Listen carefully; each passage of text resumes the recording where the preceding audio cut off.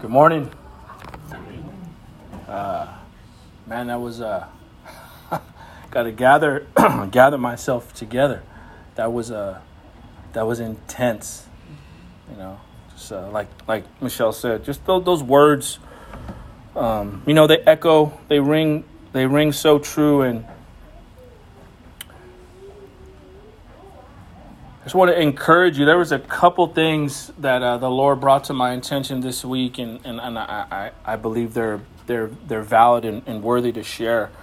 So you know how David was used to pen the famous scripture, "Though I walk through the valley of the shadow of death, I shall feel no evil. Your rod and staff will comfort me." And we've heard that portion of scripture over and over and over again in our Christian walk. The interesting thing that the Lord revealed to me this week was that, we enter into this life when your mother gave birth to you. You're basically entering into the valley of the shadow of death. From the onset of birth, you're in that valley. But the comfort is that the Lord is walking with you. His rod, his staff will comfort you. He's with you throughout that journey. And so I don't know where you're at this morning. I know that there's just a lot going on. So I pray that would encourage you and comfort you. And I got to share this other tidbit too, because it's just, man, God's word is so amazing. And when he reveals these truths to you, you can't hold it in. You got to share it, because it's not fake. It's not ironic. There's no irony in it. There's no coincidence. It's just, this is the revealed word of God. In all of his infinite wisdom, he saw fit to have these principles and all these events put into scripture for our benefit so that we could know him and could understand his love for us. But, I don't know if you've ever had a time where you're like, I'm being faithful to the Lord and I'm praying and I'm walking in obedience. And yet I don't feel like God's answering my prayers. I have something for you. In Daniel chapter 10, he went through this. Okay, the Lord revealed something to Daniel. And so Daniel went into intense prayer and intense fasting. Now, the Bible says, I'm not going to go into the verses, but later on, if you want to look at this, it's in Daniel, chapter 10. Daniel went into prayer and fasting. He didn't pray for one day. He didn't pray for 1 week. He prayed for 21 days. For 3 weeks he prayed. And the first day rolls around and Daniel's like, I'm paraphrasing all this, okay? So please be gracious to me. He's basically like, man, Lord, I've followed your decrees. I've done what you've called me to do. You revealed these things to me, and I'm seeking you in righteousness and nothing. Day 2 rolls around. Day 3, day 4, day 5, same thing. First week, nothing. Second week, nothing. And you could, I know we've all been there. You could think to yourself, well, is God hearing me? How come God's not answering me? Third week, all of a sudden, a messenger from the Lord comes to him and says, the prince of Persia was holding him up. A demonic spirit was causing all kind of conflict in the heavenly realm. Okay? So because of this disturbance from this demonic host, this leader, if you will, a high-ranking official in the demonic army of Satan, because he was causing all this funk, all these issues, Daniel didn't see the prayer manifest itself until 3 weeks in. But you see, God, if you and me are honoring God with our lives and living and walking in obedience to him, you see, God doesn't pull any punches. That prayer is answered already. It just may take time for it to be revealed in this life to you. So I pray that that's an encouragement to someone in here, because many times we pray and we're like, well, God, you're not answering. It may be, if you're living in obedience. If you're walking in disobedience, we'll talk about that later on in the message, and that's a whole other thing, because the Bible has, I think, at least 6 explicit instances of when prayer won't be answered. I can't get into it now, but for sure, husbands and wives, when there's funk in the marriage, man, your prayers aren't going to be answered. So husbands and wives, get right with one another. Submit yourselves under the authority of Jesus and one to another, and your prayers will be answered. But there's all kind of things from where it will be hindered. But when you're walking in obedience, you see, Paul didn't make a mistake when he said we wrestle not against flesh and blood, but against spiritual principalities in heavenly places, right? It's a spiritual battle. So sometimes things don't go as we think they should go, not because God isn't a good God, not because he hasn't answered your prayer. In heaven, it's already been dealt with. It's just down here, we're not receiving it right away because there's conflict, you see? And that's why for you and me as soldiers in the Lord's army, the one who engages well in spiritual warfare will be the Christian who prevails. And the Christian who falls away or falls back or falls on their laurels and gets lazy because they're not engaged in spiritual warfare and they're not engaged in intense prayer and, if need be in times, fasting, sticking close to the Lord, those are the ones that don't see the benefit of what's happening. You see, it's warfare. So I just pray that you are encouraged. If you haven't received the answer to the prayer that you've been fervently praying for, understand it's a spiritual battle. And that's why things happen the way they do. With that, we're in Revelation chapter 20. We'll be in verses 11 down through 15, the great white throne judgment. This is an exciting portion of Scripture. It's a relief for many, and for others, it's a very scary thing. So in any event, it's something that we should definitely take serious and take heed to, that we not be those found at the great white throne judgment. With that, if you could please stand for the reading of God's word. We're in, one more time, Revelation chapter 20, verses 11 down through 15. And it reads, "Then I saw a great white throne, and him who was seated on it. From his presence, earth and sky fled away, and no place was found for them. And I saw the dead, great and small, standing before the throne, and books were opened. Then another book was opened, which is the book of life. And the dead were judged by what was written in the books, according to what they had done. And the sea gave up the dead who were in it. Death and Hades gave up the dead who were in them. And they were judged, each one of them, according to what they had done. Then death and Hades were thrown into the lake of fire. This is the second death, the lake of fire. And if anyone's name was not found written in the book of life, he was thrown into the lake of fire." Let's go ahead and pray. Lord God, we just humble ourselves before you, and we thank you for today. Lord, we thank you for your presence in our lives. Thank you that you reveal yourself through your word and throughout creation. Lord, there is no excuse for any individual to not recognize that you are the true and living God. Father, I pray that you would just anoint our ears, Lord, and allow our spirit to witness to the Holy Spirit living inside of us as believers in your Son, Jesus Christ. And give us wisdom, Lord, to unearth these truths, Lord, to have discernment, to understand what you are speaking through your word. Give us a heart for the lost, Lord. May we be concerned about those around us. May we not be all humdrum about just going through life. May we see every person we pass as a soul, Lord, that's either going to be with you in paradise or be apart from you in eternal torment. Lord, we thank you for your word. We thank you for the many warnings that you've given, Lord. You've made it clear as day to your creation that there is a judgment and that we are all held accountable for what we do in this life. May we not take it as a joke, but may we act responsibly in what you've given us and how we are to live. So, Father, we thank you and we love you. We pray this all in Jesus Christ's wonderful name. Amen. So last week,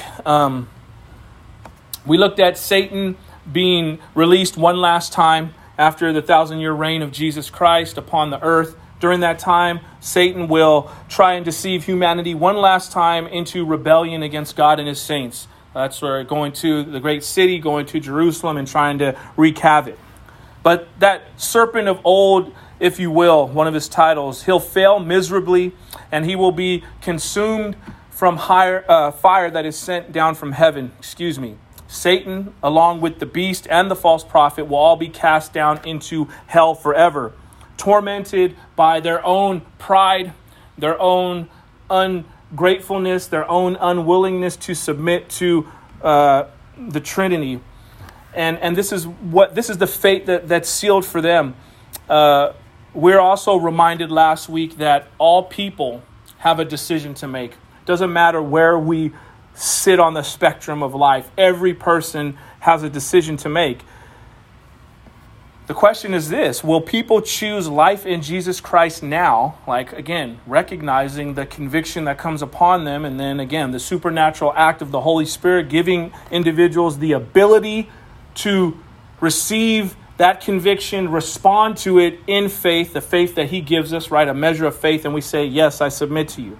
Will people choose that? Will people choose life now in Christ, or will they rebel against him now, but then suffer the second death later on? That is the question that every person is going to have to answer. Whether or not they want to acknowledge that or not, it's a question that everyone has to answer. Everyone has to come to terms with that at some time in their life.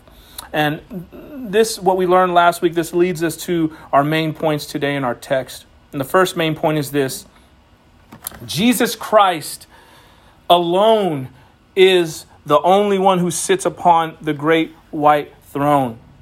The Apostle John, he saw a white throne in this vision, and this is symbolic of the purity of the individual, if you will, who sits on that throne.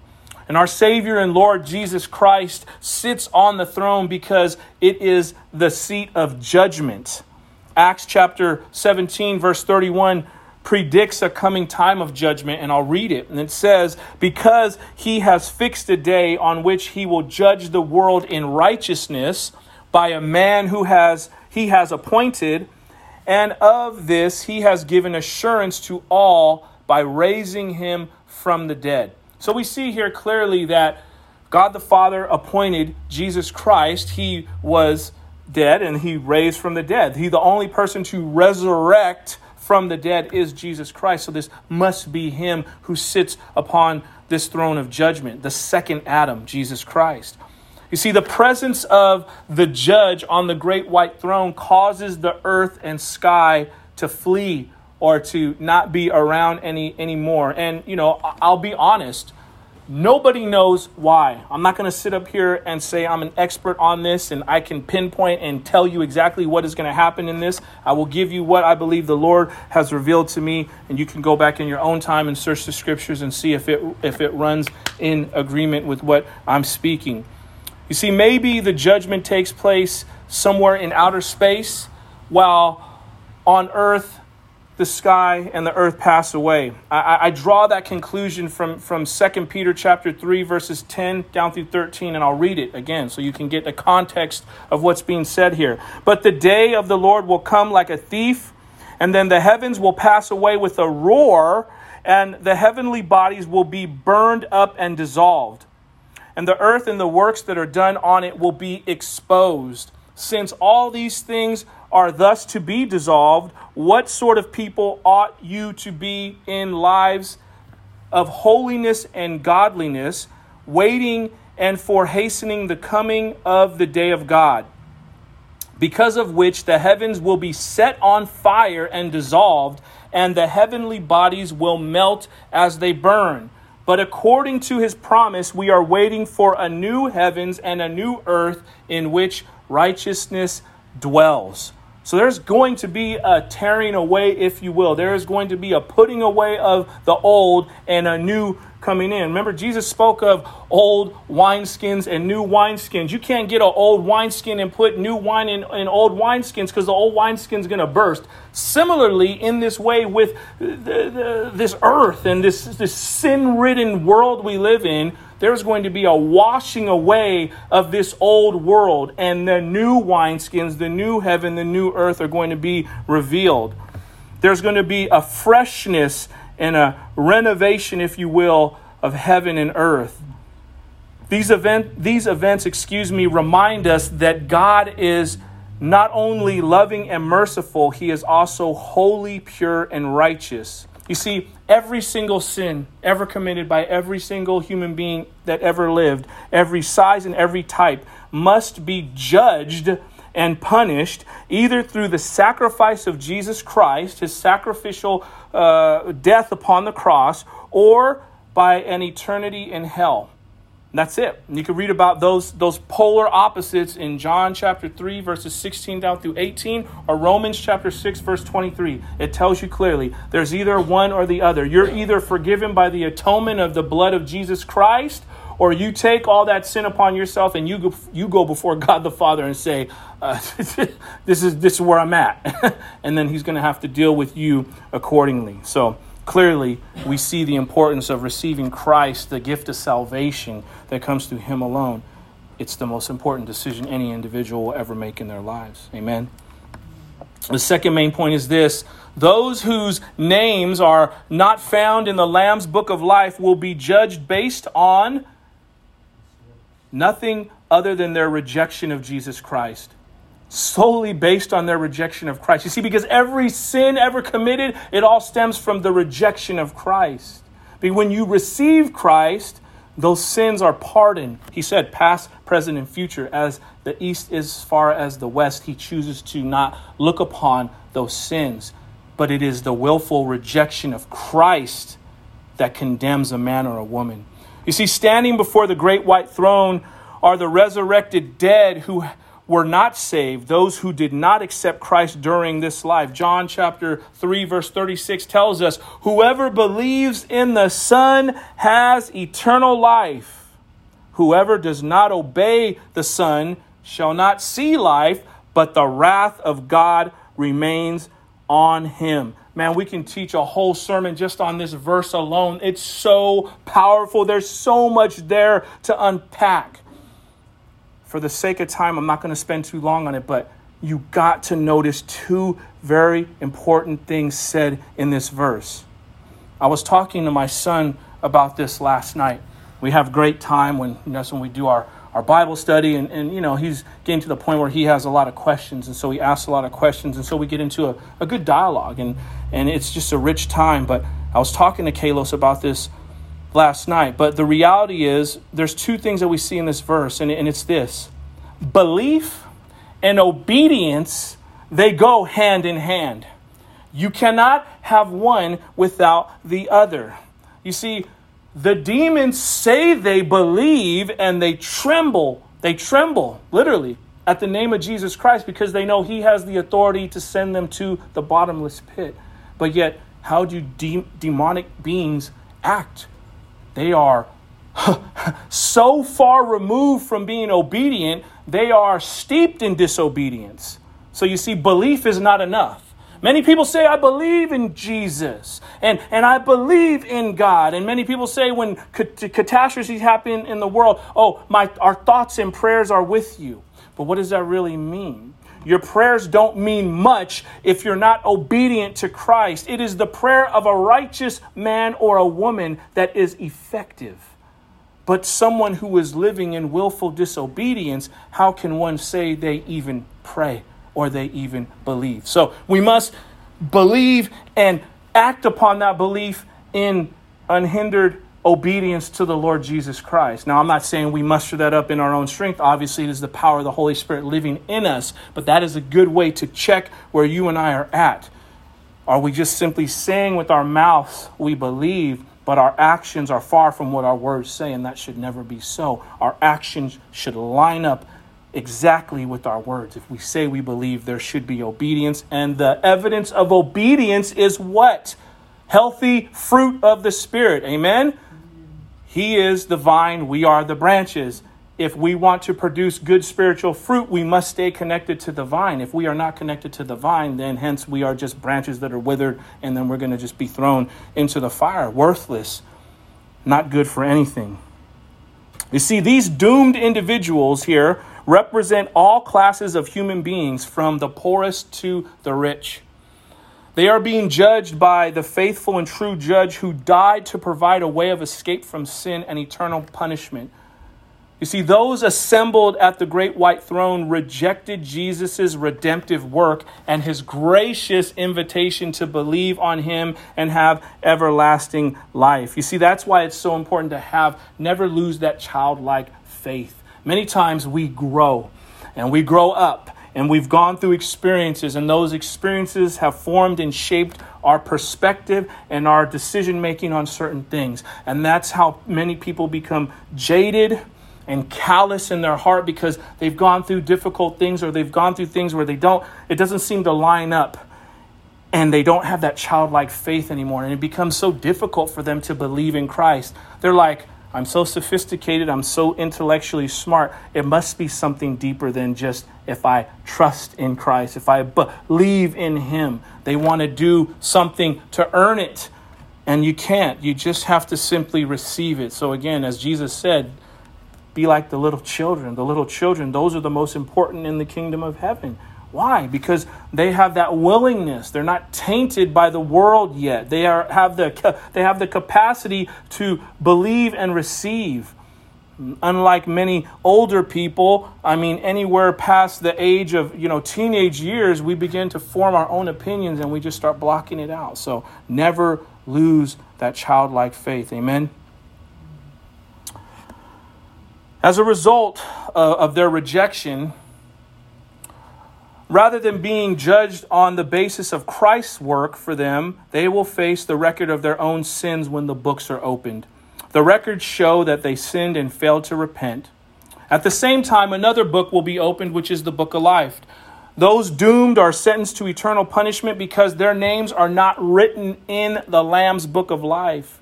You see, being judged by what was written in the books according to what they had done may mean that there are degrees of punishment in hell. But the absence of a person's name from the Lamb's book of life is the determining factor of his or her consignment to hell itself. So you take someone like Hitler. Obviously, if you haven't, tried to get rid of a whole race of people, I'm sure he's going to experience a whole another level of hell than someone else. But nonetheless, it is the fact of the willful rejection of the one and only true and living God, the Son of God, Jesus Christ. It is that rejection that will consign a person to hell. Now, like I said, I'm not an expert on this, but I do have some understanding, and I believe there are levels of hell. But either way, you don't want to be at the tippy top level of hell. You're still in hell. It's not good. It's not going to be any better. It's not going to be any better. It's still, you're going to be tormented by the lack of the wisdom that you had in this life, and the fact that you willfully rejected Christ. That's going to torment you for eternity, and that's not a good thing. So you don't have to be as bad as Hitler to be in that place. But there are different levels, as what Scripture explains. The third main point is this: all will be held accountable for our actions here on earth. This is inescapable truth that no one can run away from. It just makes me think of Jonah for some reason. Jonah was commissioned to do a great work for the Lord, and because he had enmity between him and the Ninevites, he just said, I'm not doing it. And he ran. And it's like when we reject Christ, it's like everyone around us is affected by it, and everyone else is miserable, and everyone's sucked into our misery and our hard-heartedness. You just look at Jonah, again, that example, the fact that everybody on that boat suffered. And as soon as his butt got off that boat, even those sinners on that boat, they were good, But it was like, because Jonah was willfully being disobedient, man, he was causing all kind of people around him to suffer as well. So we have to ask ourselves clearly, like, man, when I'm not right with you, Lord, or if I think I'm right with you, but everything around me is chaos, could it be that I'm the one to blame? And why is my house chaotic right now? Why is there no peace in my home? Why is there no peace in my relationships? Could it be that we're not walking in line with what the Lord has for us, and we're actually the contributing factor to why there's no peace in our relationships? We have to be willing to go out there and say that, to be honest with the Lord. That's what it means to allow the Lord to search your heart. If we're just to be like, no, I'm good. I know I'm good. I'm in the Bible. I go to church service. That doesn't mean that we can't be susceptible to being the cause. So we have to allow ourselves to be in a place where we're willing to be vulnerable to the truth, because the truth will what? Set you free. And so we don't want to be those with hard hearts. You see, The wicked here, we'll get into this more as we get into the message, but the wicked who perished in the waters of the earth, they receive resurrected bodies to appear before the great white throne judgment. This includes those who perished in the sea, even those who died under the second trumpet judgment and the second bowl judgment. We talked about this, some weeks past when we were early on in the book of Revelation. Death and Hades also give up the dead. The bodies of all the wicked who died went into conscious punishment are raised to appear before the great white throne. This reminds us that the state of a person's physical body after death has nothing to do with their eternal destiny. God can reassemble and resurrect a person, whether their body was mangled, buried, cast into the sea, cremated, even mummified. It doesn't matter. The God of all creation, he'll figure out your atoms and do whatever he needs to do to get you all back in shape for that judgment. You see, Hades is a term often used for abode of the dead in general, and in certain contexts is specifically implied to be the realm of the wicked. In the Old Testament, it was called Sheol, and is used in a very general sense, if you will. This contrasts with paradise and Abraham's bosom. Neither Sheol, or Hades is the eternal abode for any person. Only the lake of fire has that distinction for those who do not believe in Jesus Christ. Once again, we see that the wicked are judged according to what they have done with Jesus Christ. Either they received him or they didn't. No one at the great white throne judgment can plead innocent because the record is already written in the books. And this is, again, why it's so important to take advantage of the time that we have now. The Bible says today is the day of salvation.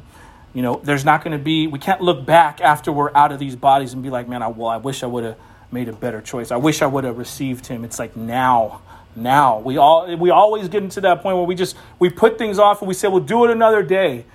You and I may not get another day. Our loved ones, people, strangers around us, they may not get another day. So that's why it's so important when it comes to witnessing and sharing your faith. Strike while the iron is hot. When you have the opportunity, when that individual is in your sphere of influence, reach out to them, talk to them, engage with them.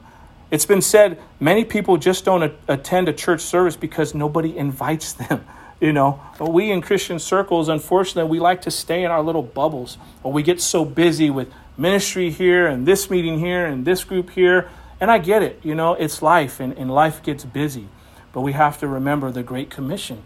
We're supposed to reach the ends of the earth with the gospel of Jesus Christ. For all of us here, we're just kind of sharpening one another. But what about those who are part of that remnant that just haven't received the opportunity to become part of the family?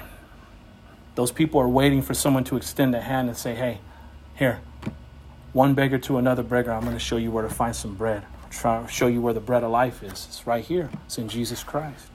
All right, let's go ahead and break down these verses. So let's look at verse 11 first. And it says, then I saw a great white throne, and him who was seated on it. From his presence, earth and sky fled away, and no place was found in them. This first phrase, I saw a great white throne. Three things to notice here about the great white throne. One, great in stature, power, and authority. Two is white. That represents purity, holiness. And a throne is a kingly sovereignty, reign, rule over every and all things. Next we see, and him who sat on it. Again, who is this? The Bible tells us that the judge is Jesus Christ, or if you will, more likely the fullness of the triune Godhead. Okay, just God in his entirety. That's who's sitting upon this throne. That's the one who is judging. John chapter 5, verses 22 down through 27 tells us, for the Father judges no one, but has given all judgment to the Son, and that all may honor the Son, just as they honor the Father. Whoever does not honor the Son does not honor the Father who sent him. Truly, truly, I say to you, whoever hears my word and believes him who sent me has eternal life. He does not come into judgment, but has passed from death to life. Truly, truly, I say to you, an hour is coming and is now here when the dead will hear the voice of the Son of God, and those who hear will live. For as the Father has life in himself, so he has granted the Son also to have life in himself.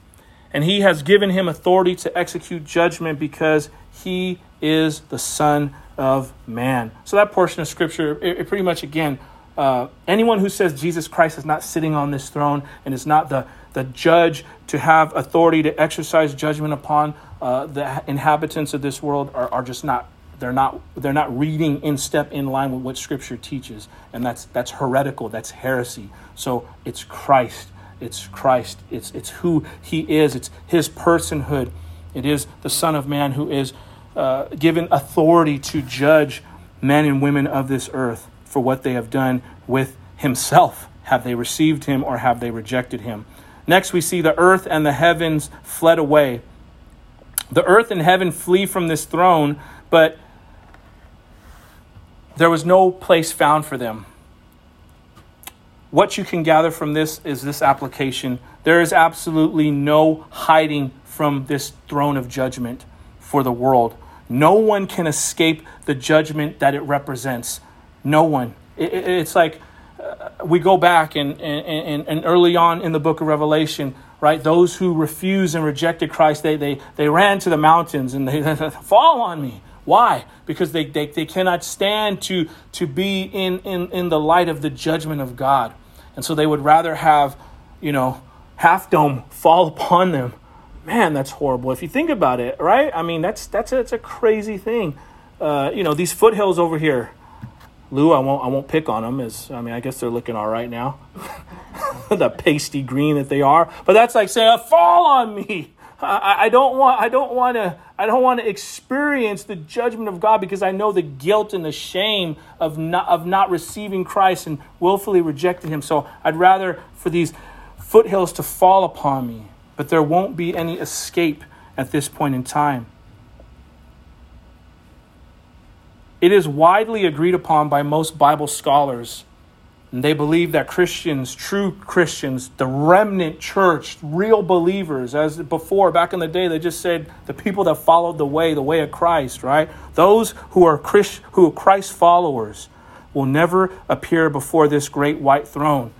Now, before we pat ourselves on the back, it isn't because we can hide from this judgment, because like I just said, no one can. The idea here is that we are spared from this awesome throne of judgment because our sins are already judged in Jesus Christ as he went to the cross. Amen for that. He died so we wouldn't have to incur the wrath of God and the judgment of God. That is why it is so important. And this, that you can't misconstrue it. You can't lighten it up. You can't lighten the blow. This is the reality. And this is what is lacking in many of churches nowadays. They don't want to talk about this. They don't want to teach about this.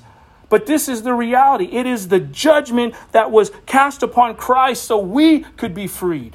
This is why it is so important to trust in Jesus Christ for your salvation. You see, we don't escape God's judgment because it has been satisfied in his Son, Jesus Christ. However, Christians will have to stand before another throne, the judgment seat of God, otherwise known as the Bema seat. 2 Corinthians chapter 5, verse 10 tells us, "For we must all appear before the judgment seat of Christ, so that each one may receive what is due for what he has done in the body, whether good or evil." And when we see that little word "he," for all the people that want to jump in arms about it, it's he and she. I'm just saying, because, people will just find any bone to pick with the word. Why does it always say he? It's like, stop. It's including all people, but that's besides the point. So when we pass from these bodies to the next life, we must each give an account according to what we have all done, whether good or bad.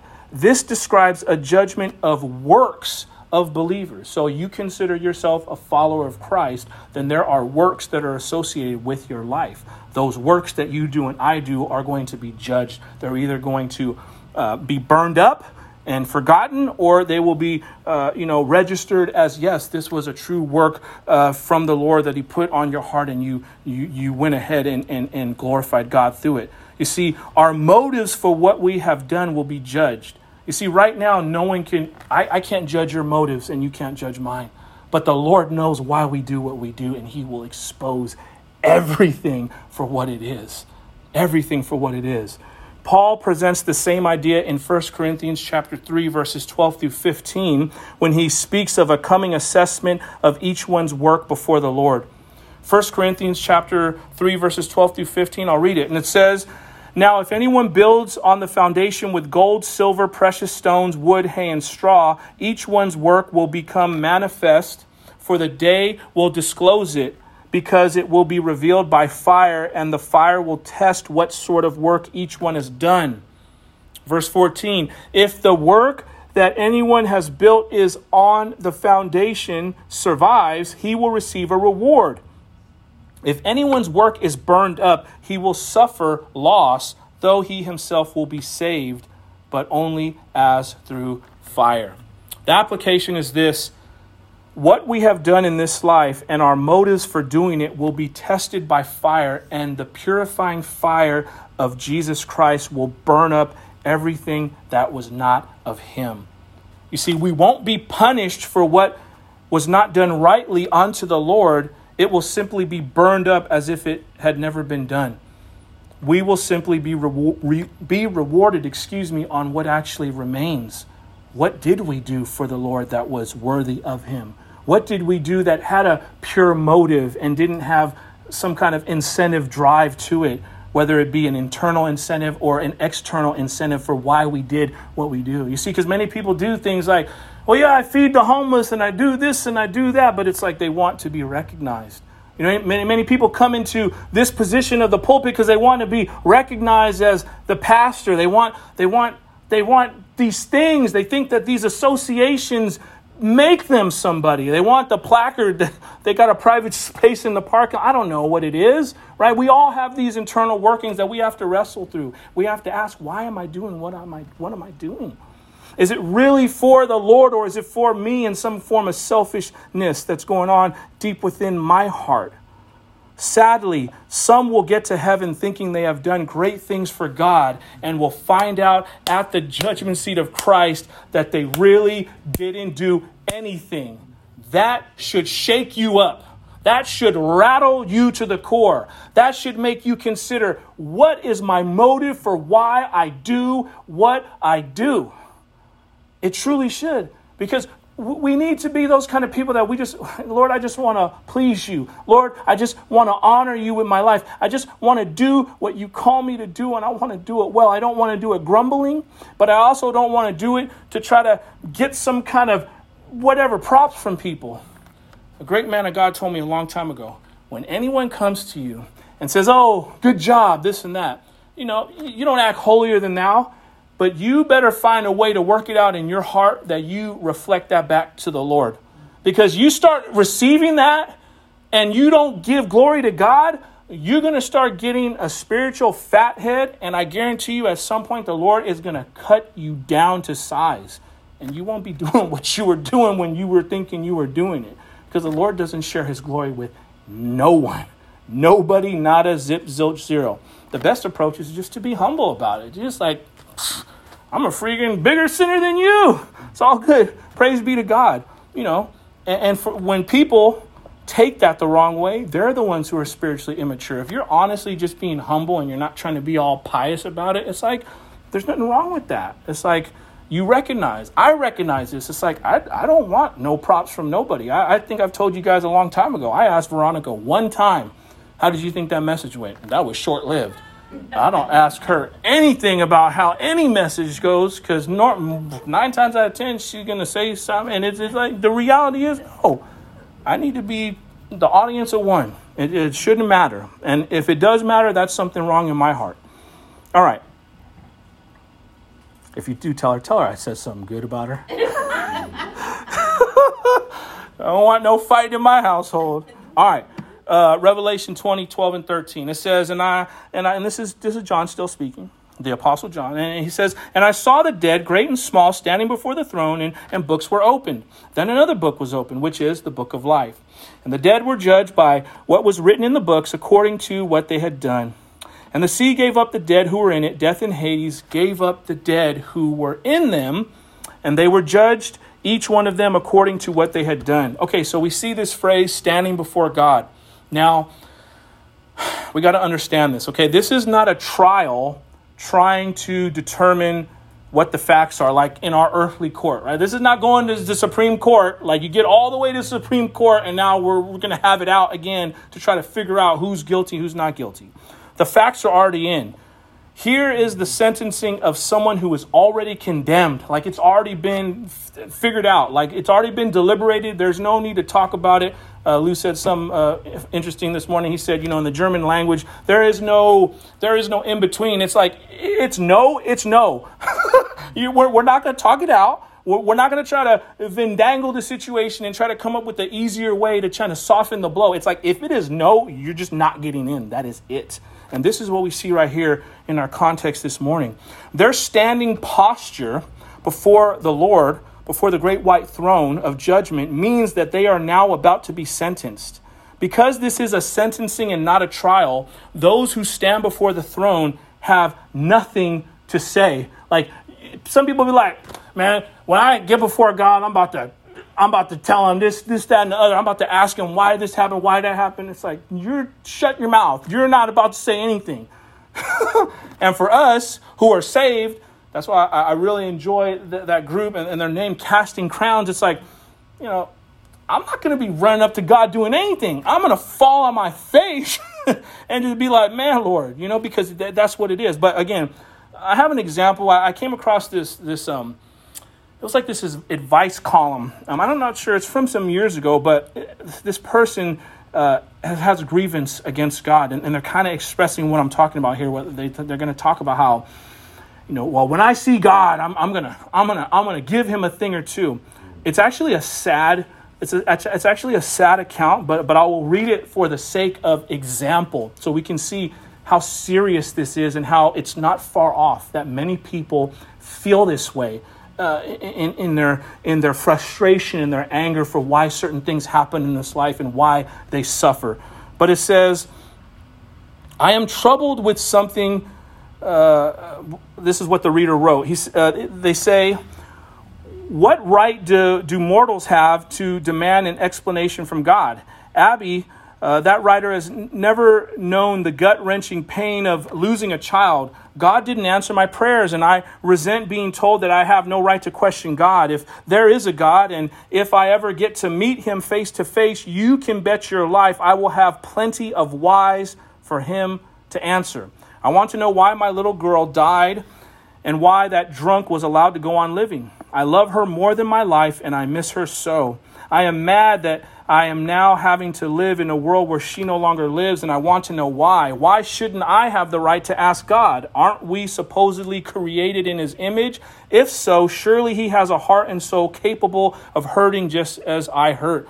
Why would he not expect to be questioned if he has anything to do with miracles? I don't fear the Lord, and I don't fear hell either. I know what hell is like. I've already been there since the day my precious daughter was killed. So I'm not trying to make fun of this because these are all real emotions. These are all real things that people go through. But you can clearly see this person at this point in time does not grasp the fundamental concepts of understanding who God is and why certain things happen that are bad. She pointed out, what was the first thing she pointed out? I just on the tip of my tongue, and it just slipped my mind. She says, why don't I have the right to ask God? She says, I love my little girl, so much. She was saying, I love my little girl more than life itself. So clearly we've talked about this in the past. When we are in a place where we hold our family members above God, you're already wrong. You're already going to be messed up. And when that loved one dies, you're going to be so wrecked. You're going to be destroyed because all your eggs are in that basket of your loved one. Well, we're mortal. We're sinners. When we die, man, yeah, you're going to grieve, but you better have your eyes on Christ. Christ better be the first and foremost. He said, I came to divide. I came to bring a sword to divide. Do not let your love and affection for the people of this world be higher than the love of God. And then she goes on to say something that was very pointed again. She says, I'm not afraid of God. We all know that fear of the Lord is the beginning of wisdom. You're not going to have wisdom if you don't have a reverent fear of God. So unfortunately, in this place where this woman was at, I don't know where she is now. I pray that she's in a better place and maybe she's received Christ. But the fact that she says, I don't fear God, and I get it, because her loved one died. She's hurting. She's desperate. She wants answers. But the reality is, we can't twist the Lord's hand. His ways are not our ways. We aren't the ones to tell him why he did or why he didn't do what he did. And then she says she doesn't fear hell because she says it's hell right now. As difficult as it is in this life, this is not hell.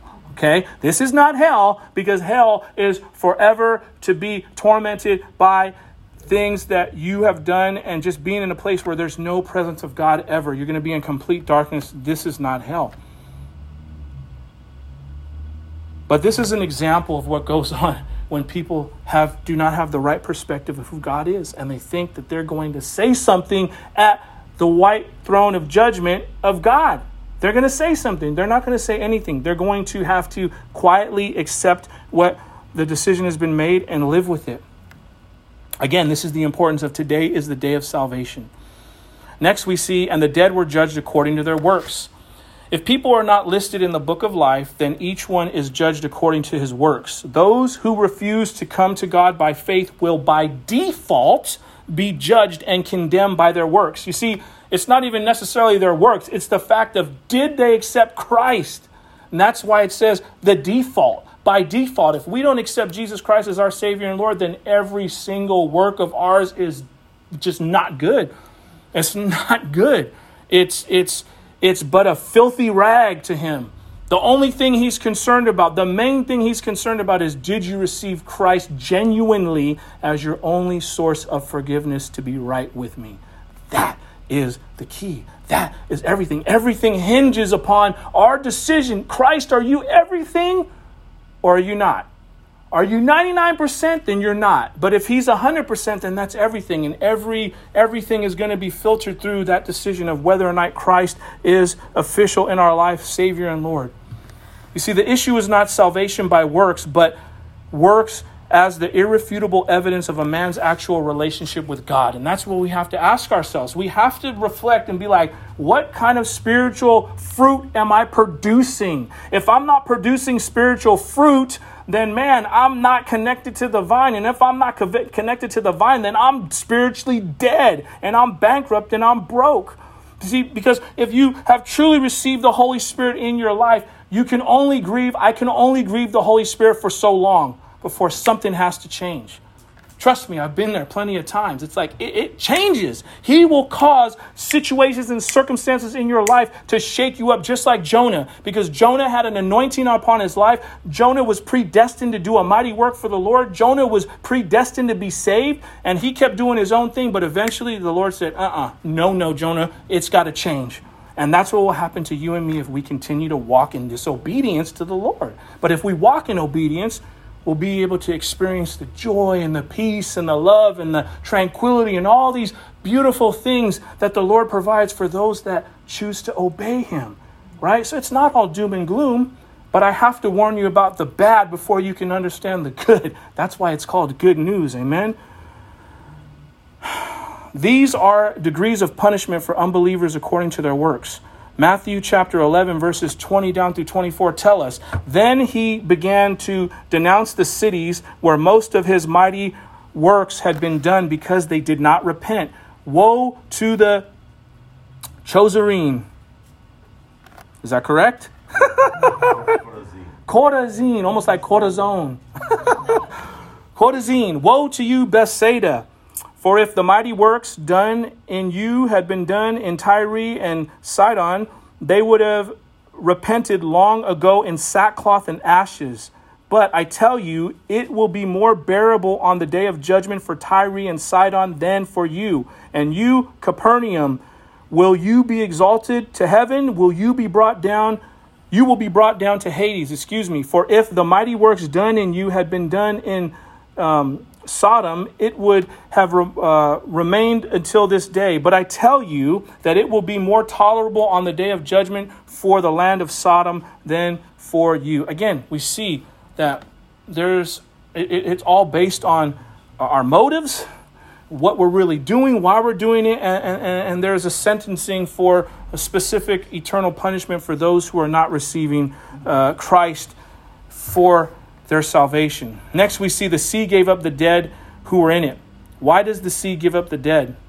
Well, it basically represents the place of unburied bodies, and the emphasis is on a universal character of judgment. Everybody's included. So when you see that's just saying that anybody who's ever lived, they're all going to resurrect. And if they are not saved in Christ, they're going to be resurrected to the white throne judgment, no matter what era of time they've lived in. All will have to give an account. Okay, last two verses, 14 and 15. It says, "Then death and Hades were thrown into the lake of fire." This is the second death, the lake of fire. "And if anyone's name was not found written in the book of life, he was thrown into the lake of fire." Okay, so we see death and Hades were cast into the lake of fire. The last effects of sin will now be eliminated at this point in time. Death is the result of sin, but it will be gone. God is going to wipe it away. Hades is the result of death, but this will also be gone. The last effects of sin's unlawful domination and dominion are done away with. We see this phrase, the lake of fire. When a person refers to hell, the lake of fire is what they usually have in mind. The Bible uses three main words to describe where the ungodly will go when they die. I don't even want to say it again. Say it again? I'm going to just say shell. Whatever. Okay. Sheol. Sheol. All right. Is a Hebrew word with the idea of the place of the dead. It has no direct reference to either torment or eternal happiness. The idea of Sheol is often accurately expressed as the grave. So when someone is dead physically, this is where, their bodies go. They go to the grave. The second is this. Hades is a Greek word and is used to describe the world beyond. In the Bible, it is generally the same idea as your favorite word, Sheol. Revelation chapter 9, verse 1 speaks of the bottomless pit. This place called the Abyssio is a prison for certain demons. You can read about that in Luke chapter 8, verse 31, 2 Peter chapter 2, verse 4, and Jude chapter 6. They all speak of this. And we've talked about this last week, how there is a whole, there's a whole army of demonic presence that's being locked down right now that are not out in the world. And woe to those who will be around at that time when they get released. It's not going to be a pretty sight. Or more generally, speaking again of the different terms for hell, it is considered part of the realm of the dead. Romans chapter 10, verse 7, again, uses this in the sense of the word Hades. And the third is this. Gehenna is another Greek word borrowed from the Hebrew language. In Mark chapter 9, verses 43 and 44, Jesus speaks of hell or Gehenna. I'll read those verses for the sake of context. And it says, "And if your hand causes you to sin, cut it off. It is better for you to enter life crippled than with two hands to go to hell, to the unquenchable fire." Hell is a Greek translation for the Hebrew word, Valley of Hinnom, a place outside Jerusalem's wall, desecrated by Moloch worship and human sacrifice. And that's a whole other can of worms. I can't get into it. We don't have enough time, but you can read about that in 2 Chronicles chapter 28, verses 1 through 3, and specifically Jeremiah chapter 32, verse 35. Speaking of this Moloch worship and this human sacrifice, it was also a garbage dump where rubbish and refusable items were burned. The smoldering fires and festering worms in the Valley of Hinnom made it a graphic and effective picture of the fate of the damned. So, you could just, visualize it. It wasn't pleasing. It wasn't a good smell. It didn't look great. This is what hell will be like. This is the lake of fire, prepared for the devil and his angels. Matthew chapter 25, verse 41 tells us, "Then he will say to those on his left, 'Depart from me, you cursed, into the eternal fire prepared for the devil and his angels.'" This is so important for us to understand as I begin to close and we close this message off. People only go to hell, this place prepared for the devil and his angels, if they reject God's salvation and condemn themselves. You see, God is not the one condemning people. We are condemning ourselves by our willful choice to say, nope, I love this world too much. I love what I'm doing too much. I love, these things that life offers me now. And Satan will offer you any and everything to get your soul to go to hell. He'll offer you anything, That's why the Bible says it's harder for a rich person to enter heaven. It's easier to go through the eye, for a camel to go through the eye of a needle, because when you have, all that you want, then you don't see the need for a savior. But, many times poor people readily go to Christ because, man, they got to wholeheartedly depend on him, because they're at odds with the world system. They don't have what all, they need as far as resources. So, again, it's us. We condemn ourselves by our willful rebellion. This is the second death. As there is a second death and a higher life, so there also is a second and deeper death. And as there is life when there's no more death, there's also death where there's no more life. And that's the second death. The devil and the damned have punishment without pity, misery without mercy, without sorrow, without crying, without comfort, without mischief, without measure. So it's not a good thing. And tormented without end of anything in sight. This is going to go on forever and ever and ever. The reality is this: may we walk with the Lord Jesus Christ, growing daily in our love and reverent fear and respect for him. May we act upon what we know to be true and warn people around us to avoid this horrible fate, be it too late. Amen? Let's pray. Heavenly Father, Lord, we just thank you that, again, you guide our steps, Lord. You truly are a lamp unto our feet and a light unto our path. You show us where to go. You show us how to do it. And Lord, just the fact that you already predestined us to be saved, that is such a beautiful thing. You've already predetermined that we were going to receive the gift of salvation. Thank you that we don't have to rely on ourselves, but it is your gift. It is your faith that you give to us as a gift. And thank you that you've convicted our hearts to turn back to you. Lord, that's such a beautiful thing. And so now that we've received that, please give us the wisdom and the love to share this with others before it is too late. Lord, there are many people that are headed in that direction, but your desire is that none perish, but all come to repentance. So please, Father, would you help us in that? May we be your church that's a remnant part of your body, and may we continue to walk in line with your truth. In Jesus Christ's name we pray. Amen.